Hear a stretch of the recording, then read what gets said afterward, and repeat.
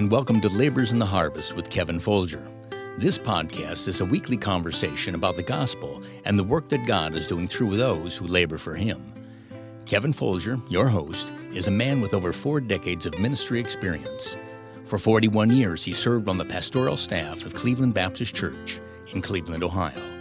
He currently serves as the North America Director of Spiritual Leadership Asia, a ministry that assists those endeavoring to preach the gospel and plant Baptist churches in the 1040 window, with a particular focus on Asia.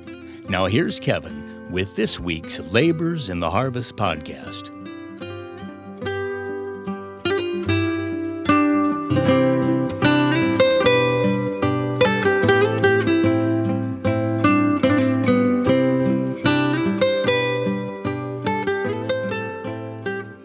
This is Kevin Folger, and we want to welcome you back to this edition of Labors in the Harvest. And as you know, these are weekly conversations that I have with friends and people that I meet along life's way who are laboring for the Lord in His harvest.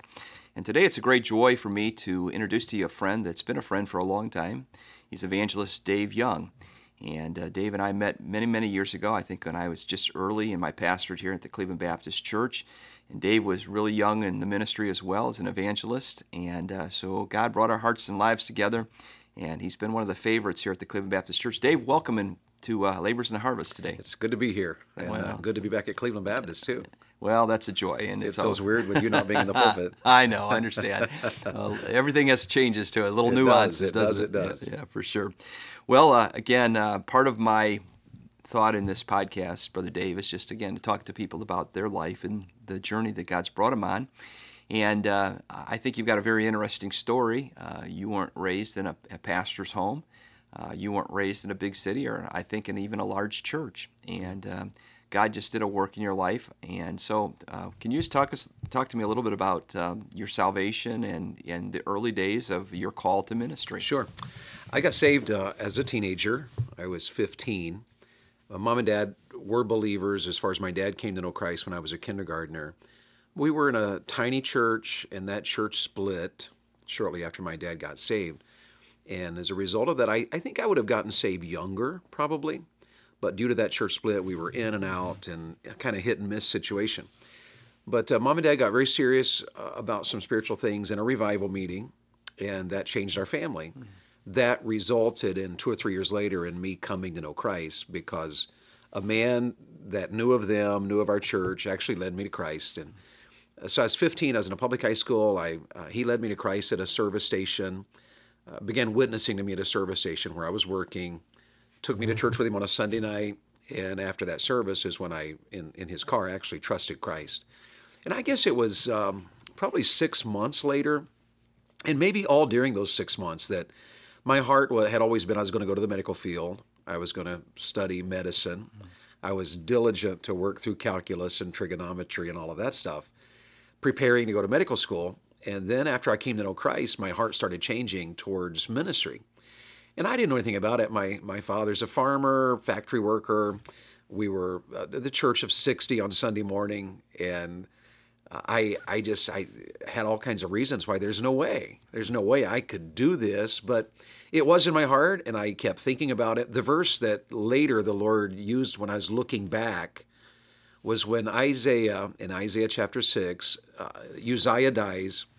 The Bible says that Isaiah, in the year that King Uzziah died, he saw the Lord, he was high and lifted up, and then he hears this conversation. It's a unique chapter. Mm-hmm.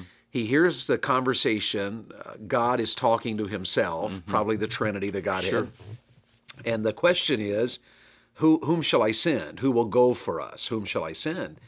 And Isaiah responds with, "Here, O my Lord, send me." Mm-hmm. And I don't know if so much that was a divine calling or a definite volunteering. And I think in my life there was both of those, is why that passage means I know God is looking for workers. Sure. And I know God, looking back at it, God put that in my heart, the desire. Mm-hmm. And there was just a desire there. You know what, God, I'd serve you if you want me to. But I also know there was a Sunday night in which I volunteered. When I finally said, God, I'm in, and I'm willing, and I'm all yours, and I'm going to prepare for ministry if that's what you want. Sure. And so that's really where it all started. And the Isaiah chapter 6 text was one of them the passage in 1 Timothy where if a man desires the office of a bishop, I for a long time struggled with the call versus the, am I really called or am I just wanting to do this? But the Word of God taught me that a call is a desire, and that, yes, God does definitely put that desire. There's a definite sense in which I know God called me to do this. I'm following the Lord. Yeah. But it did start with the volunteering of saying, Lord, here I am. If that's what you want, I'll do it. Yeah. Yeah, it's interesting because, I think about even my own life, and, I think people saw in me God's call and Sure. direction before I even saw it. I remember when I shared the story early in our podcast series about Pastor Thompson, the founding pastor of this church, took me aside and we were making a call, and he looked at me and said, I believe God sent you here for me to mentor, to be my successor. Well, that was the furthest thing from my mind. Oh yeah, I could pastor a church at some point, but not this church. Sure, sure. I could never envision myself pastoring this church, Cleveland Baptist Church. To me, he was larger than life. This church was larger than life, and it was way beyond my ability. But sometimes I think people see things in us before we ever see it. But then there is the desire. I mean, I always had the desire to pastor or to be in ministry. At least after I completely surrendered, that was part of it. So, was there something in that Sunday night service that prompted it, or was just you think a culmination of events? I think it was a culmination in the early days anyway. I was surrounded by preaching. And one of the things, Brother Arwood is the name of the man that led me to Christ. And early in my new Christianity, he discipled me. So he didn't take for granted that although I'd been around church a lot, that I knew everything. He walked me through who is God and how to walk with God and how to have devotions and how to have a prayer life. And even insisted I take off Tuesday nights from work to go soul winning with the church. And he taught me how to go soul winning. But at the same time, he took me to hear what he called in those days that any preacher that he deemed was, you need to hear this guy. Sometimes it was a big name. But I remember hearing Harold Seitler. That meant nothing to me at the time, but he took me, you got to hear Harold Seitler and a Lee Robertson. And I heard, some preachers, I don't even remember their names, but he would take me anytime there was a preacher. And of course, in East Tennessee, where I grew up, there were churches everywhere and guest preachers all the time. So I would go and hear preaching, and I would hear that, and it kind of increased my appetite. I would love to do this. I would love to do this. I would love to do this, but I do remember the service. It was a Sunday night service in which Brother Arwood was actually speaking on Romans 12. And I beseech you, therefore, brethren, by the mercies of God, that you present your bodies. And that's the night that I know for sure that I surrendered and said, okay, God, I'm willing. I sometimes I do the youth conference things, and one of the things we do in our movement is we will encourage young men to surrender to the ministry. And I appreciate the fact that Brother Arwood took a different approach. He really wanted me to surrender to God. Sure. Yeah. And I think if he had pushed me to surrender to ministry first, I probably never would have. Because there's no way I can do ministry. Yeah. I mean, I'm a public school kid. I just got saved. Yeah. But by challenging me to surrender to God, the total surrender to God then opened the door for God to begin doing a work. There was no pressure. I didn't feel like, oh my goodness, I have to be a preacher boy. I have to be a pastor. It was, no, I'm just God's. And I think that was a great move of wisdom on his part. I would have run if he'd have pushed me to surrender to ministry, but he pushed me to surrender to God. It's interesting. My dad, when he was living, of course, was the youth pastor here for years. And in his heyday, in the heyday of his ministry, he'd have 250 kids in his youth department, Oh, myself. And it was amazing. I mean, that would be junior high, maybe through college age. But, I mean, it was just a ton of kids. And, I mean, almost every Sunday he'd quote that Romans 12, 1 and 2. I mean, that was his verse. I mean, it was his verse. And he just hammered that home and said, look, you're not going to do anything for God until you completely surrender to him, And so I appreciate that very, very much. So that happened, and then how did that progression go from there? Okay, you surrendered. Then did you start preaching right away? Or what? Actually, I did in an unusual way. The night I surrendered, told God, I'm all in. Brother Arwood came off the platform and asked me what I had prayed about. And I told him, I said, I actually just surrendered everything to God. And I said, I think maybe God wants me to be a preacher. I did tell him that night. And he said, and this was very startling, he said, well, there's only one way to know if you're called to be a preacher, and that's to do it. So he said, next Sunday night, we'll find out.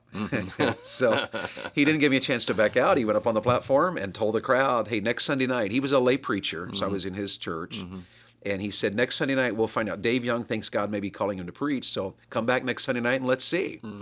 And there was no pressure there, at all. But he helped me that entire week to put together a sermon, showed me how to do an outline, how to write it out, how to prepare it.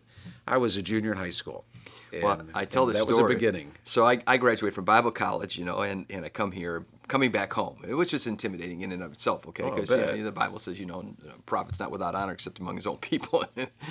So anyway, I'm coming home, and so I got ordained. I got out of college, and immediately Pastor Thompson said, well, we're going to ordain you, and he had a son, and we're ordaining both of you guys the same night. So we got ordained on a Friday night. He said, and I want you, Kevin, you're preaching Sunday night. Well, I had never stood before this congregation. I preached in junior church. I preached in nursing homes. I preached other places, but I never stood before my home church to preach. Yeah. So I did, and I preached from John 14. I'm a Bible college graduate. I've already graduated. I'm telling you, 15 minutes was all I could do, and it was stammering and stuttering and falling all over myself. And I walked away so discouraged, and I thought, I don't know how I'm ever going to do this, but I still had a heart to do it. Mm-hmm. So my sister, and of course, as time progresses, 15 minutes is no big deal now. I mean, I can go at 35, 40, and do a halfway decent job, I think, because I've been doing it long enough. So my sister, when she was teaching English for us, she would take the old cassette of my first sermon, and she'd play for her speech classes. And she'd say, who do you think that is? And of course, nobody had a clue. And she said, that was my brother. And she said, if he can do it, you can do it. Wow. Talking about putting you in your place, Nothing like your sister working for you. That's a good illustration, though. Yeah, it really is. It is. Because God is able to use us. Of course, my son is the pastor here now. Pete, as a kid, I mean, I think everybody just envisioned him. Not that he was a perfect kid, but, he just had this knack for communication. And there was an old man in this church. His name was Mr. Lawson. Mr. Lawson had just taken a liking to Pete, and Denise and I were working with senior citizens at that point, and he would take Pete and some of the other, and I think Andy, and he would watch them sometimes as Denise and I were out making calls, and he would say to me, he said, yeah, Peter, he's going to be a preacher. He said, he's going to be a great preacher. And he'd just get a thrill of Pete, get his little Bible out, and he'd preach, he's probably He could see it. Yeah, he could see it. Yeah. And I'm sure that God now has allowed Brother Lawson up in heaven, who's been dead with the Lord probably 30 years now, to look down and say, there he is, and he's doing it, And he called it. Yeah, he could see it. So I think there are people that see it. Spurgeon says in his lectures to my students, he has a lecture in there about the call to preach. Mm-hmm. And he does say 4 things are necessary to recognize a call. And that first one is the one I mentioned earlier, that desire. Yeah, right. You have a desire. Yeah. But the last one is that godly people will recognize your call. Yeah. And I think that's very true. I truly agree with that. There have been times when, people have said, God wants me to plant a church, and I'm thinking to myself, I don't think that's probably going to happen, Yeah. And sometimes they go out and try, Sure. And I'm sure I've been wrong on an occasion, but there have been times when I've been dead on, you just have a discerning spirit about that. So. For sure. Yeah. So then, so you preach your first message. How'd it go? Our church ran 60 on Sunday morning. We had about 120 come that Wow. night. And just because of the novelty of it. But I think I preached 20 minutes. Uh-huh. I don't remember anything about the sermon. Yeah. I think Did they record it? I think it is somewhere. My mom has a recording that we've buried somewhere.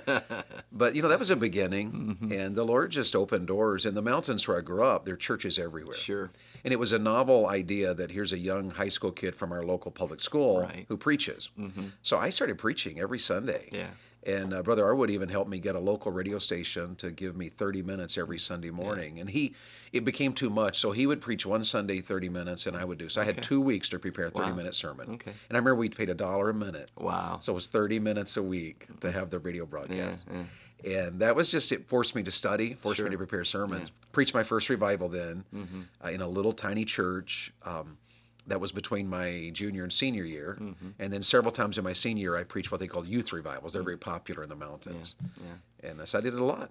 Well, I know you're familiar with Scott Pauley. And, of course. And Brother Scott, he's got a similar testimony, of course, just early on and being able to do meetings. Sure. And even as a teenager, being called on and conduct revival meetings. And so it's interesting that God gives people that ability early in their life. Some have perhaps a more natural gift. where others of us, we have to perhaps work harder to develop it. But I just want folks to be encouraged by that because, the truth of the matter is some people are just naturally gifted and others, again, it's more of a work that has to be developed. But again, the desire is there and that's always my heart. I'll work whatever I have to do to make this, so work. So, Absolutely. Okay, so we're going to just kind of move on here for just a minute, and we only got a couple minutes in this particular episode. We'll carry this over to the next episode, but I want you to talk to me about the call to evangelism, because that's what you are. You're an evangelist, Yes, Chris. Okay. yes. So how did that work for you? It was something I loved because we had revivals all the time in the mountain churches, and I loved evangelists. I grew under evangelists. I made spiritual decisions under evangelists. And I knew God had called me to preach. And then someone gave me, this sounds so weird now, but as a high school kid, someone gave me a book about Billy Graham. And I don't know that I remember that much about the book, but I remember the photos. There was a ton of photos, and one of the photos that captured my attention was the photo of his Seoul, Korea campaign. Yeah. There was 1 million people standing on the runway. And it was the largest gathering ever in history, as best we can tell. 1 million people assembled to hear the gospel. The other evangelist that interpreted his sermon was Billy Kim. And it was a fascinating story to me. Well, it piqued my interest. And knowing all the evangelists I knew around the area, most of them were country evangelists. They would preach a revival and maybe, from 10 miles away or 50 miles away. But then I got to read about a Billy Graham who traveled the world to preach the gospel, and it just piqued my interest. So when I was still planning to go to Wake Forest University and study pre-med, even though I was thinking ministry. That's what I'd always planned to do. Right. Brother Arwood said, "No, you should go to Bible college." So when he got me a catalog, I looked through the catalog, and there were 4 options. It was pastoring, youth pastoring, missions, or evangelism. And I read the pastoring one, and I thought, man, that's too hard. I don't want to do that. And then I read the youth pastoring, and that really piqued, because I was youth myself. Right. Missions piqued my interest, but the one that just grabbed my heart was the major call to evangelism. Right. Okay. And I actually signed up for it on a whim because I liked it. Mm-hmm. I knew God had called me to ministry. That was the one that piqued my interest. But actually, it was 2 years after being in the evangelism major that I spent a summer at a camp in Tennessee. And one night, a preacher was preaching. My thing was, I can't. My dad's not a preacher. Nobody knows me. Who's going to have Dave Young? Mm-hmm. There's no way I could be an evangelist. Right. But the preacher preached that night from Hebrews 11 about there were very famous people in Hebrews 11, and then there's the final section about, and then there were others who served God just as much by faith, though we may not even know their names. Exactly, yeah. And he said, you don't have to do great things. You have to do what God's called you to do. And if God wants you to do great things, He'll make that happen. And if He wants you just to be faithful in little things, He'll use you in that too. And it all matters to God. Sure. That was the first night where I knelt. They didn't give an invitation that night. But I remember as everybody left the auditorium, I was in tears. And nobody prayed with me. Nobody knew I was praying. Right. The auditorium emptied, and I knelt at a folding chair, metal chair, and just poured. That was the night that I said to God, okay, God, for some reason I think you want me to be an evangelist. I have no idea. But I'm all in. Well, amen. And that was a beginning. Well, that's great. Well, let's wrap it up right there for this episode. Again, my guest is Brother Dave Young. He's been in evangelism since, 1994. 94. I was going to say it was 1995. He became pastor here. We'll talk a little bit more about that in our next episode. But I want to thank our listeners for tuning in to this edition of Laborers in the Harvest. And we hope that you'll come back and get the second part of Brother Young's testimony of being in the field of evangelism and as he labors for the Lord in the harvest.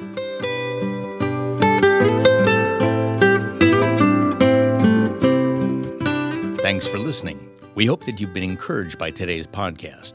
If you've been helped, please subscribe and share this podcast with your friends. Please feel free to leave us a comment and/or a rating. If you'd like more information about Kevin Folger, please visit his website, kevinfolger.com. We invite you to join us next time with more conversations with Kevin and his guests as they tell their story of being laborers in the harvest.